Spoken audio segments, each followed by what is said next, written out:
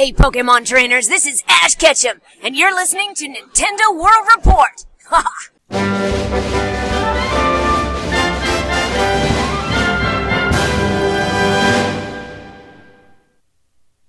Welcome to Radio Trivia Podcast Edition. This is episode 125, and with me this week we got a long time, I don't know how to say this, man. Welcome back. Yep, that's podcast co-founder, I guess you could say. Well, that's right. This is Wendy, Steven Rodriguez, also known as Wendy Man. He was on the pilot episode of Radio Trivia Podcast Edition. Of course, I kind of ran things for a couple of years too. There was that. Yeah, right. So he used to be the director of our website, yeah. And I couldn't figure out when the last episode you were on was. It might have been around like March of 2008. Does that sound about right? Yeah, I remember going back through all the old episodes, and I thought I was on a lot longer than I was, but I think it was only like 6, 7, 8, 9, 10 episodes, and then I kind of had to go away for a little while. So you were a regular. I mean, one of 2 or 3 people I went back to several times during the very beginning of this. Of this podcast. But yeah, you had to go on to other things. Life got real, and really real. We touched base, and I'm like, hey, let's record again. So here we are. Oh yeah. It's the same drill as it used to be. 5 games, 3 songs per game, bonus question. Not a lot's changed over the last, how long has it been? Really? It's 2014 now, and we started in like 2008 or 2007 for the podcast. It's been a really long time, hasn't it? It's hard to believe. Yeah. I mean, even though it's not as regular as it used to be, still 125 episodes. That's a nice milestone, I think. Yeah, we were weekly for a while. Then every other week, and then every month, and now it's just, hey, you want to record? Okay, let's do it. Yeah, exactly. So now maybe if I'm in the rotation a little bit more and get you off your butt and get some more of these things out there. Well, I've got other responsibilities, I suppose. Well, we should move on. Wendy picked, I think, 3 of the games. We got a listener request and a mystery game as well beyond that. So let's get started. Let's do this.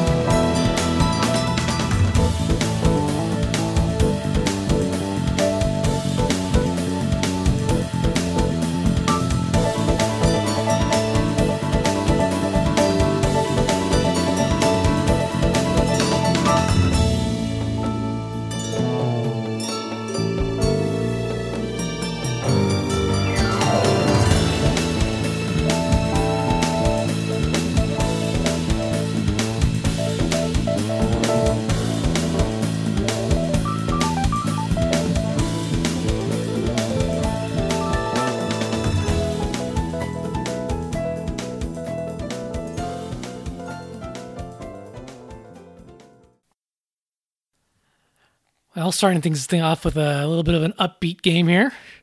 Yes, that's good. Let's have some more of that. Oh, you'll get lots more of that. All right.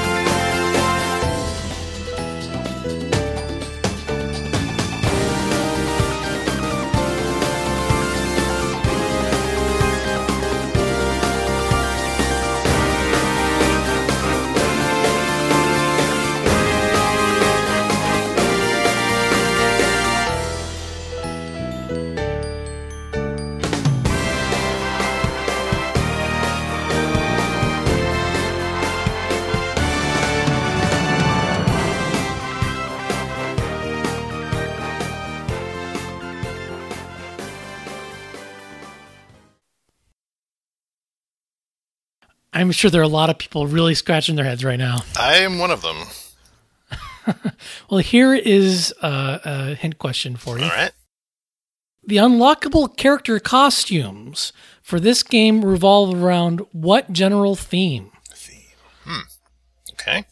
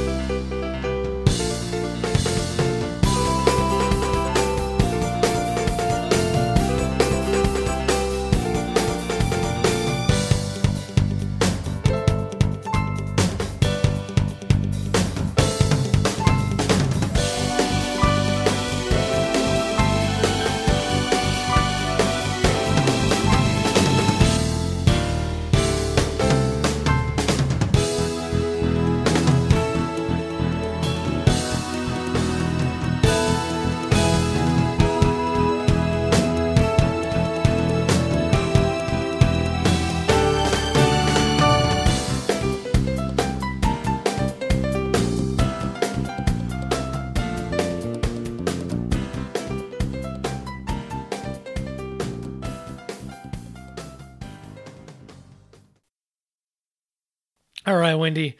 Any ideas? Well, no idea on a game, but if I can just kind of speculate, just based on what I've heard, it does sound like, it almost sounds like that's a Japanese developer. Yep. Yeah, just that style of music, just is like what the Japanese might think of a nice summery kind of... It's what Japan thinks of Southern California. I don't know, but that's what it sounds like. Well, I was really hoping that listeners have all their synapses firing for Mario Golf, and yet saying, what the hell, you've used all the Mario Golf games. Oh. Because this is basically the Mario Golf game we never got for Wii. This is We Love Golf, published by Capcom, and developed by Camelot. So, for one reason or another, I guess Nintendo probably opted not to have a Mario Golf game. Maybe because they already had something in Wii Sports, or maybe it was because of what Camelot wanted to do and they didn't like it for Wii. Who knows? But it never happened, and instead we got this thing developed by Camelot on their own, and with Capcom publishing it, at least in the West. I don't know if they published it in Japan as well. And it really is a Mario Golf game when you look at it. Same composer, Motoi Sakuraba, who, yes, very Japanese composer. Yeah, and now that you mentioned it was Camelot, it does kind of have that vibe, doesn't it? Yeah, the instrumentation and just sort of the overall. And you look at the graphics, it's if you took a picture of that game without any of the characters in it, it looks exactly like Toadstool Tour. Maybe the fact that it's widescreen or something, but doing research for it made me really realize I'm really pining for another Mario Golf game. I haven't played one in a long time, and they got one coming out for 3DS pretty soon. You know, of all the Mario sports games, and let's be honest, there are a lot of them, the golf and the tennis really have always been my favorites. And I really don't like golf or tennis games that much, but for some reason, like tennis I think would be my favorite. But golf's right up there in a close second. There's just something about putting Nintendo characters, like Mario specifically, into like a whimsical golf environment that just makes it work so well. And I can't quite put my finger on it. Well, golf has a lot of depth to it, and when you make it an arcadey game like this, it's not a simulation. There's a lot of room to play with that depth without being overly dogmatic about how it's done. So I think it really works well in a video game. Yeah. Mario Golf and We Love Golf, which, by the way, is spelled W-E, not W-I-I. Yeah. We Love Golf has, the ring shot mode where you have to aim to go through the rings that are in the course. And so lots of fun things they can do to play with it. And the reason why I always thought that tennis worked well was that, again, it's arcade, and it feels to me more like almost like a fighting game in a weird, perverse way. Yeah, because you're trying to outsmart the other guy just to make him go left when you want to go right. It's really the only way you can really do anything when you have two people that are pretty good at playing against each other. Exactly. So to me, it's kind of like a very simple, not too simple, but pretty simple fighting game where it's really tactics and trying to fool each other, and it works well. Yeah. Yeah. So since this was published by Capcom, the super generic anime Camelot characters, think like Golden Sun, only even more generic. They get dressed up as various Capcom characters. So one of them gets a costume that makes him look like Apollo from Ace Attorney. One of them gets a character that makes him look like Zack from Zack and Wiki. And nice. It makes you think, why didn't they just use Capcom characters to start with? Because it actually looks a lot better with them in those costumes. Yeah, that's actually a good point, because like Capcom especially, they have plenty of legacy mascot characters, and throw any of them in a game like this, and it's automatically going to sell that much better because people want to play as those characters. Even if we all want a new Mega Man game, but hey, stick them on the golf course or in Smash Brothers. People love that. Yeah, I have to think the reason why that didn't happen is because Camelot probably was developing this without a publisher for a long time. Probably hoping Nintendo would pick them up, and when they didn't, they had other characters, and then Capcom came along, so they were able to shoehorn the costumes in probably without having to retheme the whole thing as a Capcom, All-Stars thingamajigger. I was really interested in getting this game. I decided not to get it after reading some reviews because the way the swing mechanic works in this game, it's, I don't want to say it's waggle, but it's not what you would expect. You kind of do a backswing, but it's very much timing, just like the button presses in Mario Golf, only it's using the Wii remote. So it's like you start the backswing and the timer starts to go, and then when you start the follow through, that's the top of your swing, and it's not really a quote unquote one-to-one type of thing where if you go back and forward quickly, that's what you see on the screen in the same way. So that when I read that, and that was the primary complaint, I wasn't happy with Wii Golf and Wii Sports, but well, actually, I liked Wii Golf a lot. In fact, every once in a while, I stick it in there and just do some bowling and do some golf. Yeah. Every once in a while, but that's really the thing with Wii. Like Motion Plus sort of helped it a little bit, but even before that, that's what makes or breaks a game. Sure. Is how well you get the motion controls, and especially for something like golf. Yeah. And so people said the motion controls were really good for this game, except that one aspect of the swing, they just weren't going for what people expected. It wasn't that it was poorly implemented, it was that it maybe was a little counterintuitive, but all the other motion stuff worked really well, and the pointer stuff. So if that isn't an issue for you, if you don't mind that, I do think you should hunt this game down. It's a Mario Golf game, right? So if you want Mario Golf with more courses and fewer Mario characters, go for it. But so it's like Mario Golf, except with less Mario, so then it's just golf. Well, I guess Camelot made at least some of the Hot Shots games, and that was... Oh yeah, I love the Hot Shots games. Yeah, so this might be a little closer to the Hot Shot series. Before we move on to the next game, I do have an ulterior motive for why I chose this yeah, and I should have known, too. Yeah. so I was intentionally vague as to where Wendy and I kind of got back together, and it was related to yet another former Planet GameCube staffer, Adam Contras, whom you might remember from the legendary E3 2002 DVD we made. He was the mastermind behind that. He was the producer extraordinaire, as well as the videographer while we were on the show floor. And that's what he does. He does video blogs, and he's a very artistic guy all around. And so one thing he did just on a lark was create a mini golf course in his backyard, because he's just that kind of a guy. And we're not talking some piddly thing where it's just like pieces of string or something on a green. It's a legit backyard legit mini golf course. And Wendy, you've been a part of this GolfCon, as he calls it. GolfCon is the name of the course, since the very beginning, right? Well, just about the very beginning. I think he opened it in 2012, and he was just putting around for a year, and then out of the blue he gives me a call. And he said, hey, what's going on? I was like, hey, man. He said, hey, you want to come over to my place? I got a golf course. Like, what? So, I set up my eyes on this thing for the first time, and it is just glorious. Yeah, it is. It's so creative. Every hole is its own thing, and he manages to reuse some of the fairways or greens in clever ways, to save space, and it's really clever. And what he's turned this into is a episodic video blog, as well as a charity event.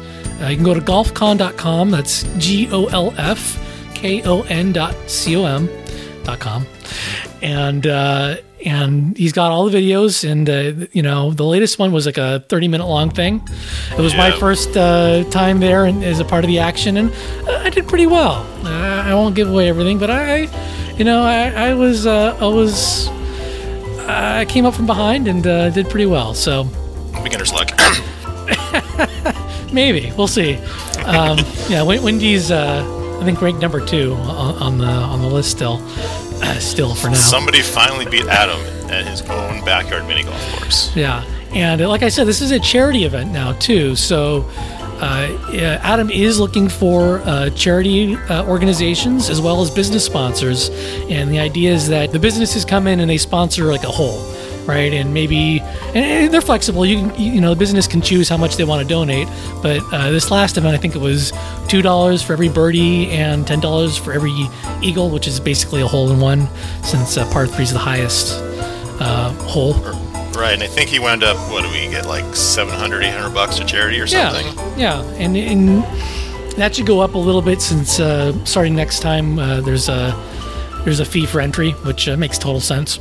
Right, because this thing's getting a little it was the funniest thing. He kind of realized last tournament is like, there's going to be all these people here. Like, oh, wait a second, this is in my backyard. This thing's getting big.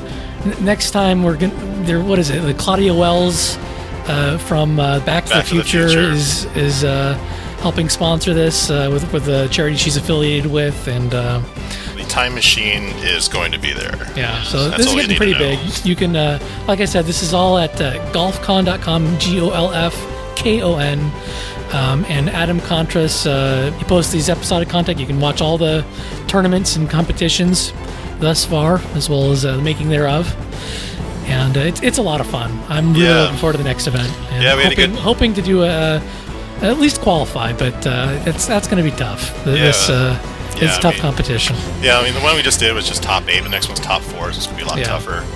But yeah, it's a great time out. We saw Dan Bloodworth, former staff alum, now Game Trailers. That was fun. And more and more people are going to show up now that the secret's kind of out.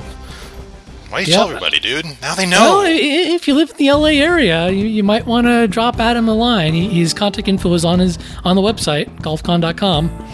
If he likes you, he might let you know. But it is in his backyard, so the address is sensitive information, right? We're not going to publish. You got to know a guy to get in. Yeah. It's one of those places. It's like Augusta National.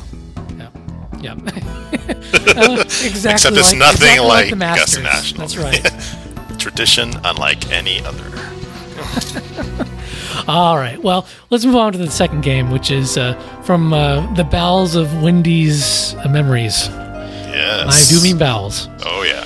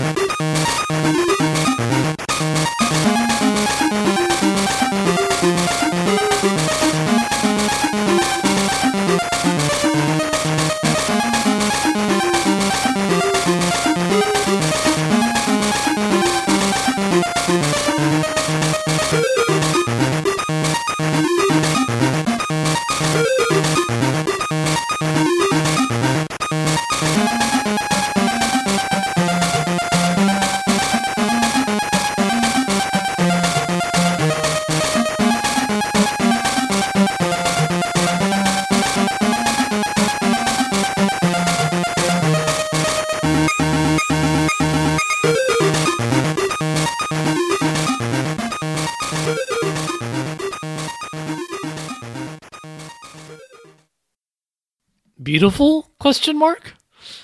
So it's 8-bit. I don't care what it is. I love it.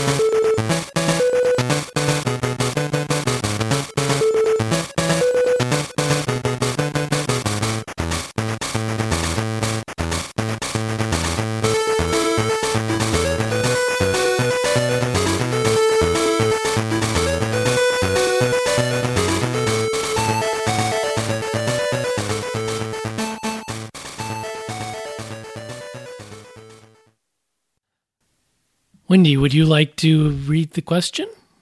Certainly. The hint question for this game: what gourmet fruit do enemy momos turn into after you zap them? This game's so weird. It is.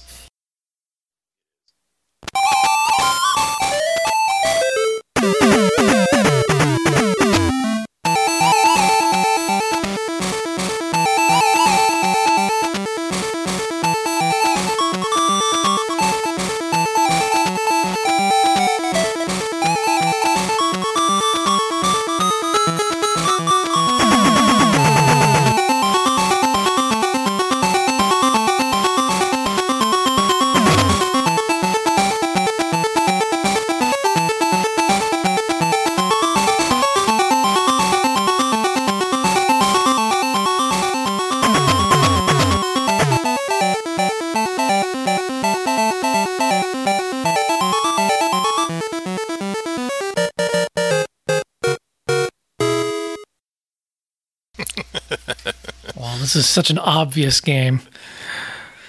I know. I mean, everyone out there should know that this is the greatest Game Boy game of all time. Mr. Chin's Gourmet Paradise. And I do not exaggerate when I say that. I swear to God, this is my favorite Game Boy game, and there's absolutely no reason whatsoever why it should be. Did you actually own this as a kid? Is that why? Is this like the only game you had for like 5 months? Well, let me tell you a story about that, actually. This is the game that, let me generalize, this is the type of game that you would just happen to get, and your parents would just give it to you in the backseat of the car. Here, play this, and you play it, and you play it, and you play it, and you play it. And that happened to me, and for whatever reason, I just liked it. And, you know, I just couldn't get it out of my head because of how weird it was, as you may have seen when you played it a little bit. But about 3 months ago, I'll say, I peruse into my local game shop, as I do every couple of months when I'm over by my parents' house. And, you know, I go through the NES games and the SNES games, and I go over to the cabinet with the Game Boy. There it is. Give it to me. $3.99, and I have it again. And I'm like, wow, I can't believe it. So I play it. The concept of this game, it's kind of like almost like a Bubble Bobble type of a game. It's, you know, it's like a puzzle platformer in a sense. Not weak on the puzzle, more emphasis on the action. And the concept is, if I understand it correctly, you're this fat, or at least fat guy goes around transforming bizarro-looking furry monsters into pieces of fruit, namely peaches. And then you go on and then you eat them. Yeah, I didn't even know they were peaches until, And that's pretty much the entire game. Yeah, and by the way, the box art looks like, in true late 90s, or late 80s, early 90s form, looks nothing like the character in the game. In-game, he looks kind of like Anpan Man. Kind of a Japanese caricature of Chinese people or something. I'm not sure what that is. Yeah, probably. In the box art and art, you know, that's on the sticker for the game looks totally different, and far creepier. You know, we're talking like Mega Man levels of creepy. Yeah, it's pretty creepy. Yeah. So what about it?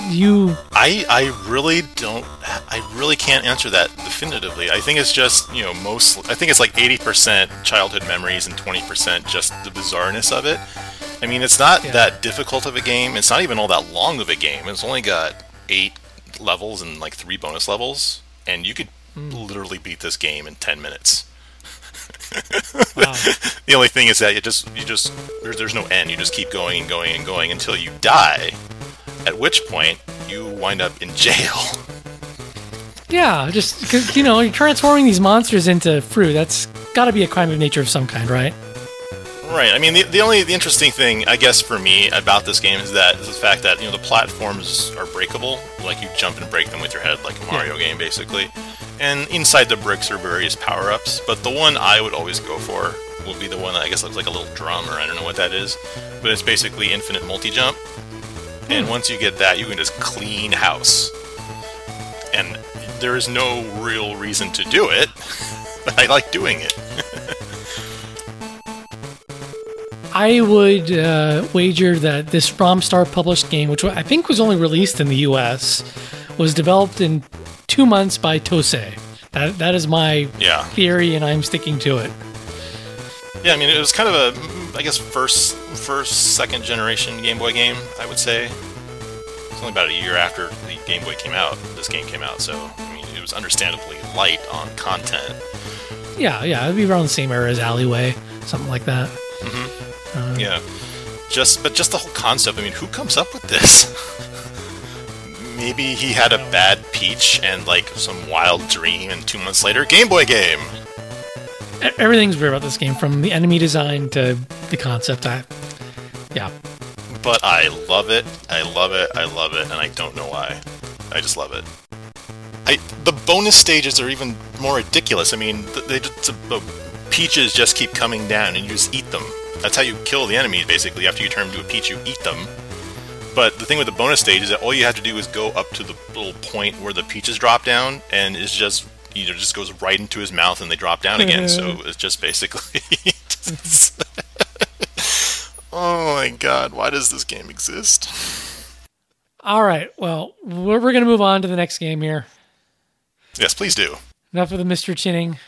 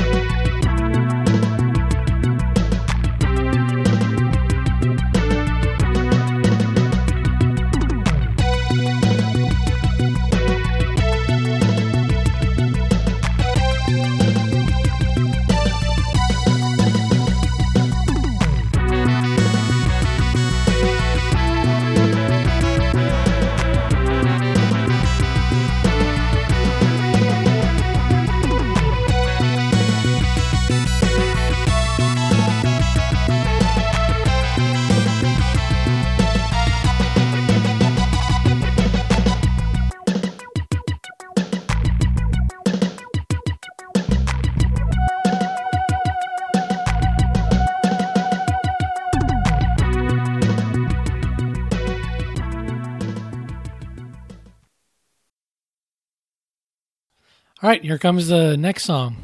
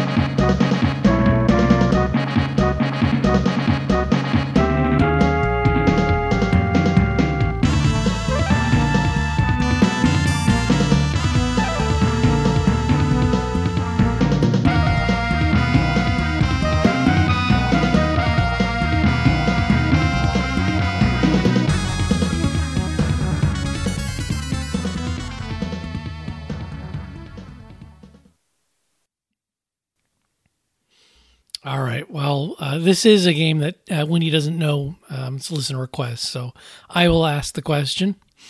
Well, we got to get to the second song first, don't you? That was the second song. You missed the first song. Oh, the joys of internet connection problems. Yeah. All right, here we go. Why is this game so rare in North America? Ooh, that's interesting.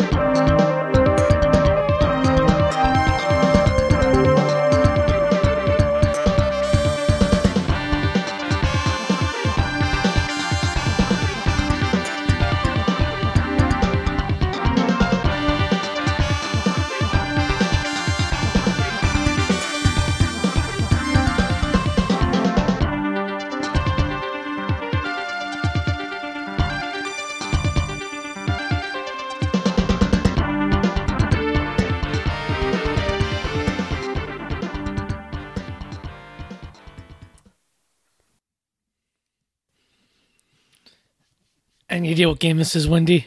Well, that question about it being really rare and having a specific reason why it's rare did really pique my interest, and plus it was pretty easily to search for something on the internet, maybe really quick. Is this a Super Nintendo game? It is. Hagane the Final Conflict. Bam! Wow. Bam! You really shouldn't cheat using Google, but still, that's impressive. Yes, this is Hagane, the Final Conflict, which was rare because it was released only through Blockbuster. Here's a good idea. Let's only give it to Blockbuster. We'll rent the game. We won't market it at all. And we'll see how well it does. Yeah.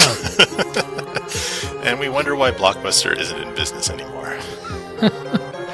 So, this is apparently a really well-received game, critically, and but it's really rare. Like, goes for like $150 on eBay. It's an action game in the style of Ninja Gaiden. Right.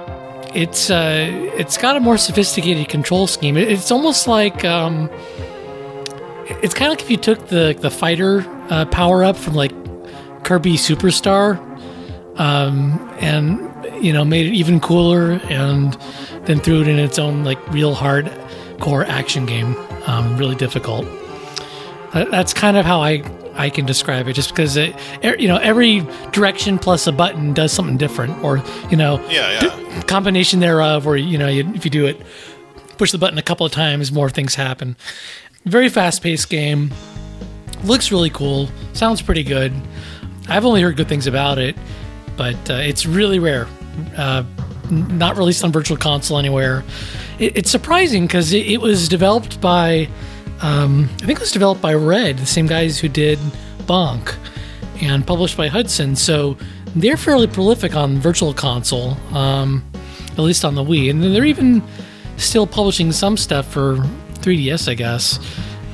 So it's not out of the question that this could get a release eventually, but it isn't looking promising if it didn't come out on the Wii. I can't wrap my head around this. I mean, I'm looking up at a little bit of it already, and it looks really intriguing. It sounds like it was a really good game, but you could only rent it at Blockbuster?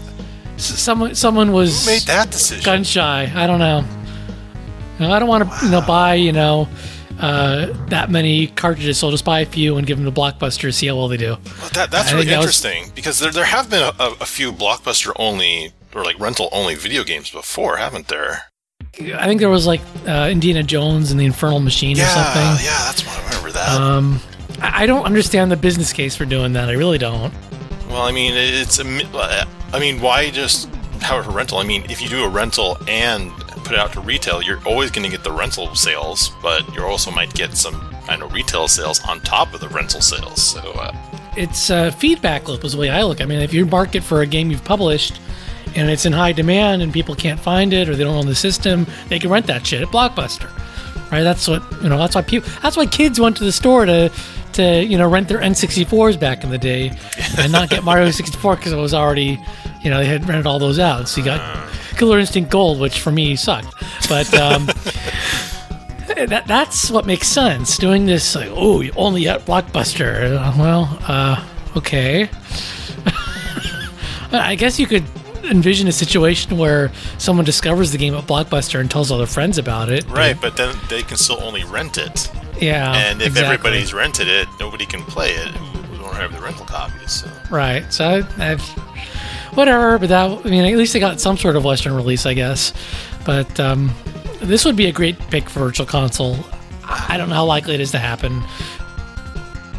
This is blowing my mind. I can't fathom this. I mean, obviously, especially today, where the rental industry is pretty much dead.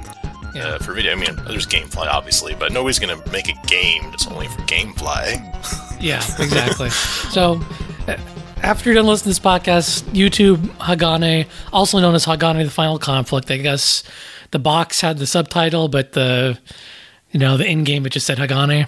Do a search, they're one and the same, and just watch some videos. It looks really cool. Yeah, it's looking like a pretty badass little action shooter here.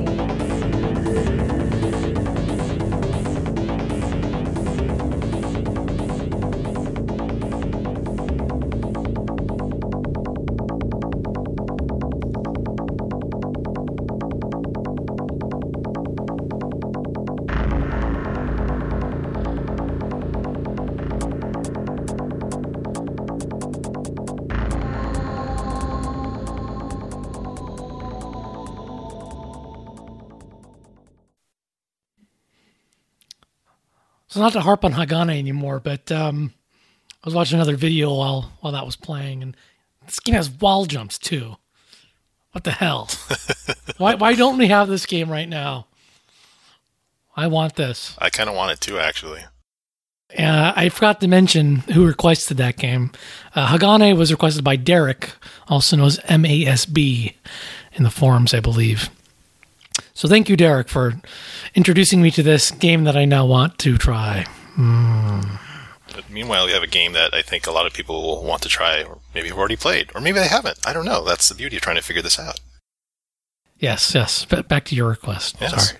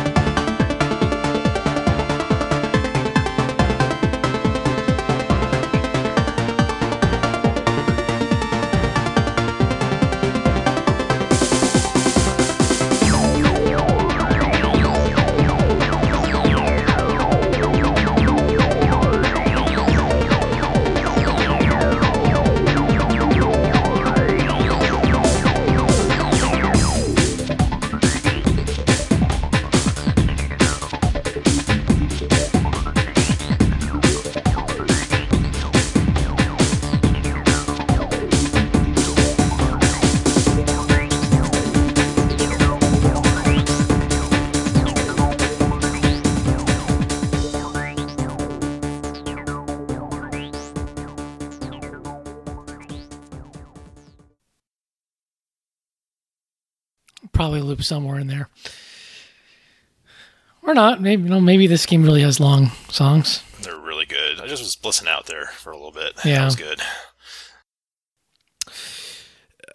We do have a question here. Yeah, I think I'll ask it. Let me pull it up. Okay, so here's the hint question. What special stage do you unlock after earning 1 million total stunt points?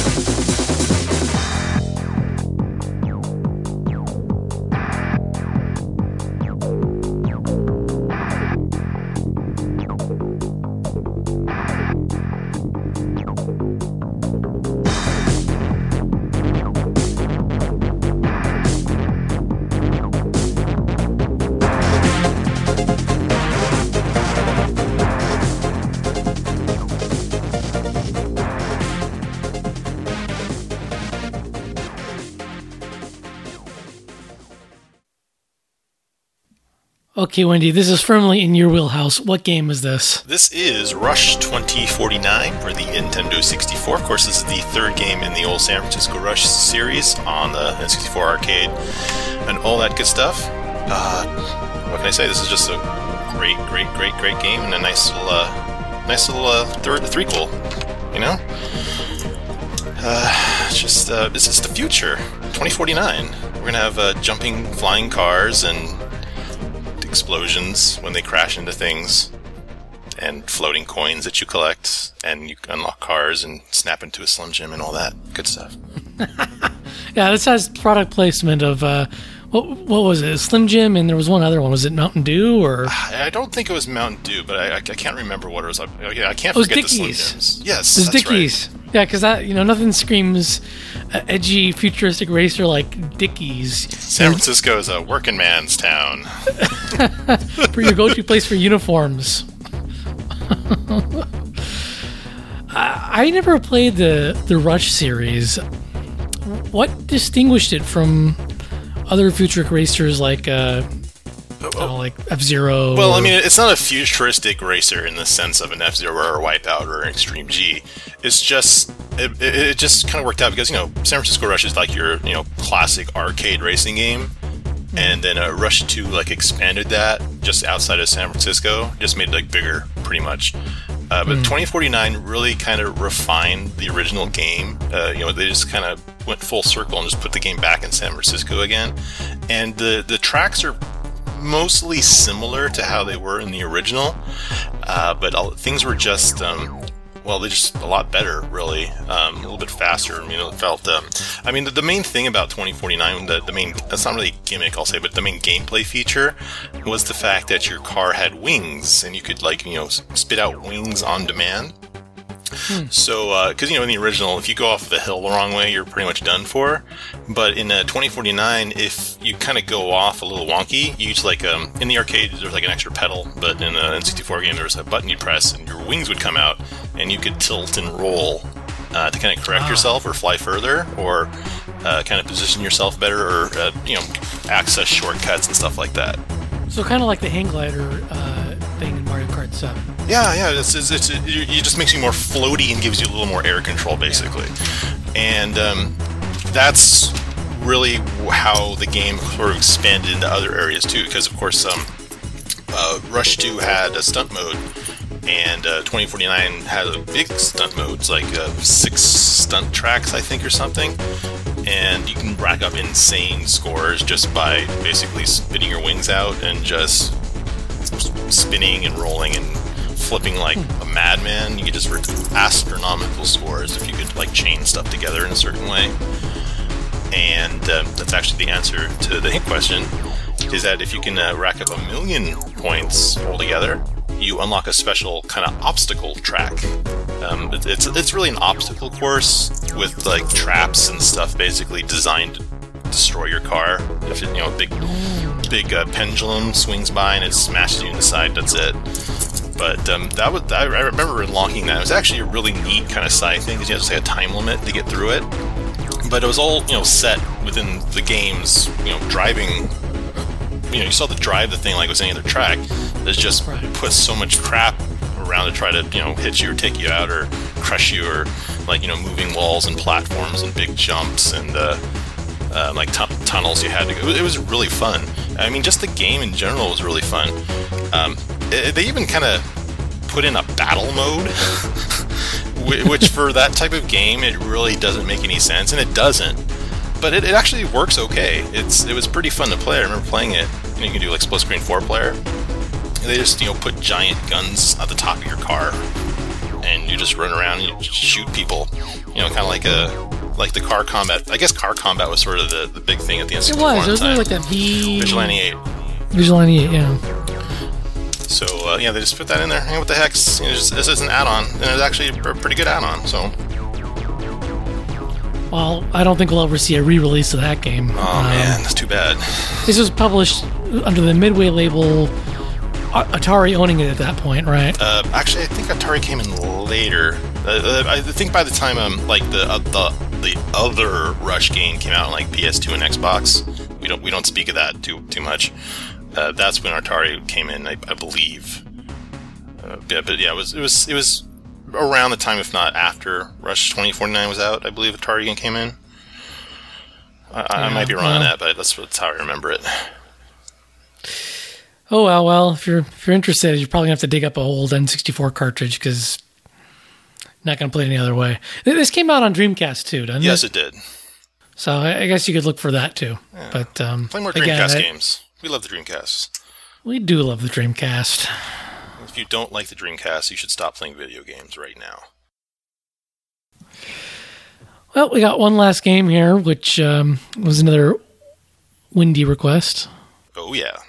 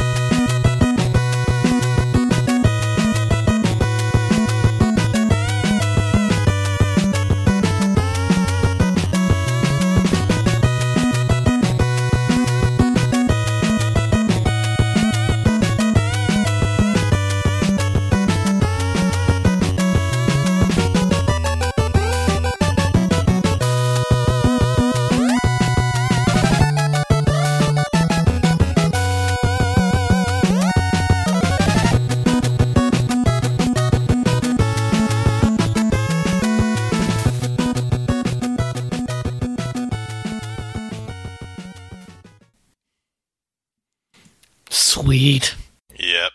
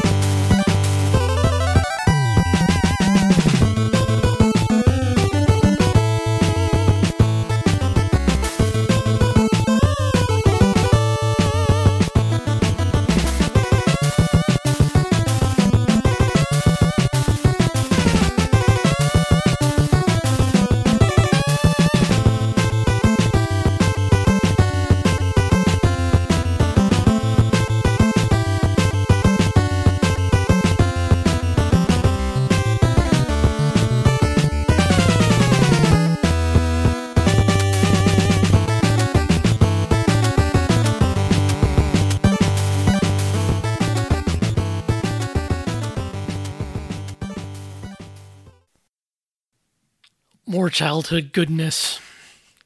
You have no idea. Alrighty, I'll ask the question this time. Go for it. What are the names of the 3 good teams you can skate for in this game?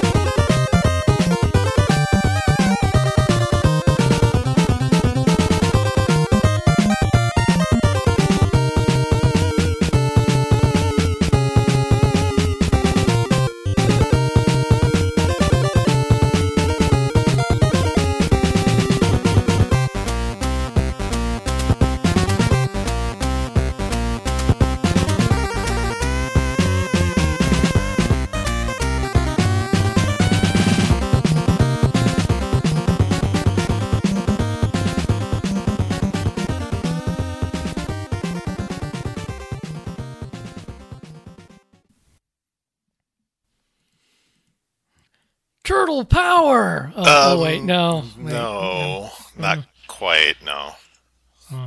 What game is it? But listeners would be correct to have a familiar sound to this game, but no, it's not Turtle Power. It is Roller Games for the Nintendo Entertainment System. Developed by Konami/Ultra. Ultra. Yeah. I mean, it sounds like it. And it plays like it too. It's just a kind of a side-scroll beat 'em up. But the key difference is that you're on roller skates. Your sprite's on roller skates. But it is faster paced than a Ninja Turtles game. But it's definitely built on that same engine as TMNT2. Absolutely. Which isn't a bad thing. Just it's pretty obvious when you watch the game. Right. And the premise of the game is pretty cheesy for the time.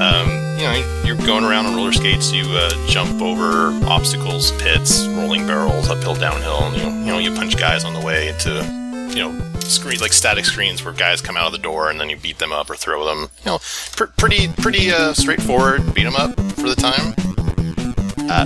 But the thing about this game is that it's a licensed game, and really it's the property that the game is based off of that kind of makes this game what it is, or it's really about all the TV show, effectively. Yeah. Roller Games was a syndicated television show in 1990 that year. It was basically a roller derby TV show. And think Worldwide Wrestling Federation, only with inline skates. Is that a fair statement? Well, yeah, not inline skates, just roller skates. Yeah, but I mean, little quick history lesson. Like, nowadays, I kind of ply my trade in roller derby. I have a blog, and I know a lot of players and organizations as far as what they're doing with it today. Today, the game's all legitimate, but before it used to be pretty much like wrestling, in that there was sort of like the organization that kept things kind of straight and legit-ish, and then there was the type that was like wrestling. And Roller Games was the type that was like wrestling. And in the 89-90, they had this TV show that was just incredibly, impossibly ridiculous. Oh my god, they had like a big giant figure-8 track with the wall of death that you had to skate up, jump, and if the game was tied, you had to go to sudden death overtime, where they brought in an alligator, put him into the alligator pit, and the losing team was the one that had their skater thrown into the alligator pit. And somebody actually got thrown into the alligator pit, and I just cannot, to this day, I cannot believe they did that. It's a trained alligator. Oh man, there are no words. There are literally no words for this. If you look it up on YouTube, I've got that part of it and also a game from the TV show on my YouTube channel. It's something else, I'll tell you that. So this thing's legitimate now. They have real roller derbies that aren't, people's, false drama stories. That it really was. That TV show really was like full on, wrestler type sagas and shit. And which is hence why in this game the premise is like the characters have been kidnapped or what is it? Like the owner of the league got kidnapped by the 3 evil teams, right? And you had to pick one of the 3 good teams to rescue them. The evil teams were the Violators, the Maniacs, and I can't remember. Violators, Maniacs, and the Bad Attitude was the other bad team. And then the 3 good teams, and of course these are the ones you could select, were Hot Flash, the Rockers, and the T-Birds, which was actually a real team, like that played derby like through the 60s and 70s, and then they kind of went to the wrestling angle of it. But you might have heard of them if you're kind of an older folk. But and that was kind of the deal with the show too. Like, you had the good teams playing the bad teams, and sometimes if you had 2 good teams playing each other, you'd have the good team and the good neutral team and the good bad team. Sort of like an affinity chart, but those teams. Yeah. So, but today roller derby, it's a pretty amazing thing. It's predominantly female. They sort of kind of brought it back, and it's all grassroots, do it yourself today.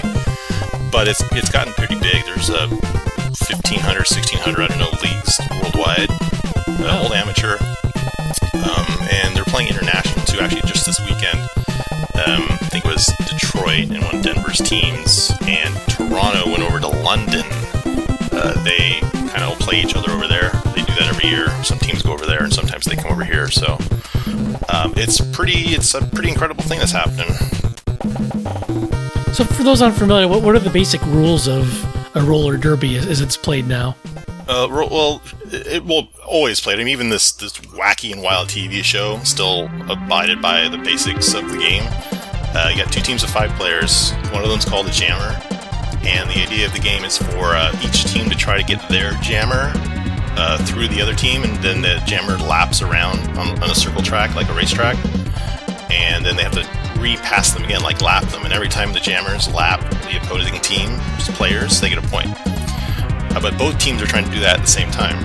So you're playing offense and defense at the same time simultaneously. It's really the only sport, American invented sport, I should say, that's like that. So it's a really unique thing.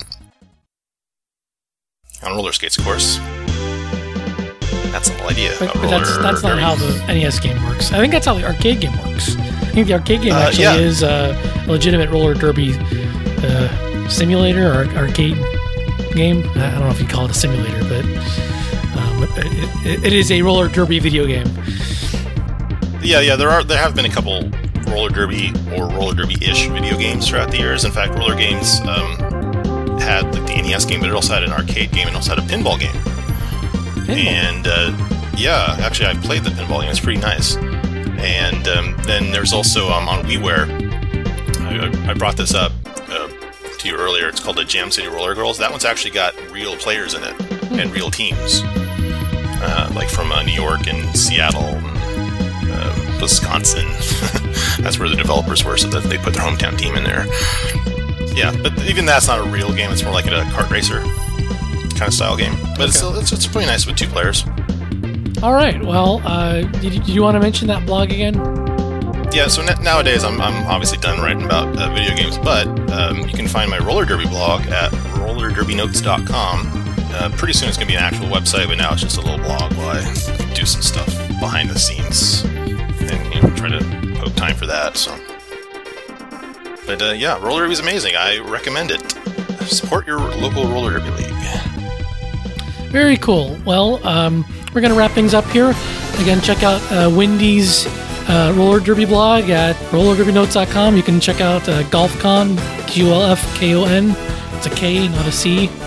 And check out our other podcasts, Radio Free Nintendo, Connectivity, Famicast. And we'll see you next time, guys. Bye. Yeah, thanks for having me back. I'll be back some more. Count on that. I don't know. I'll have to look to my handlers to decide that. Am I still in charge? Give me some coffee. No. All right, bye, everybody. Bye.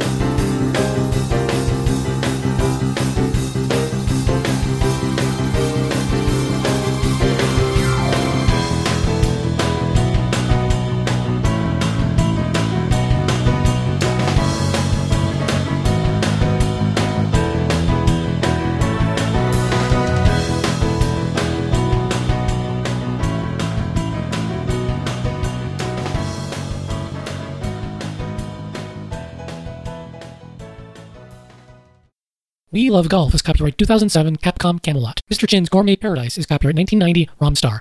Hagane, The Final Conflict is copyright 1997 Hudson Soft Red. San Francisco Rush 2049 is copyright 1999 Midway Games. Roller Games is copyright 1990 Konami.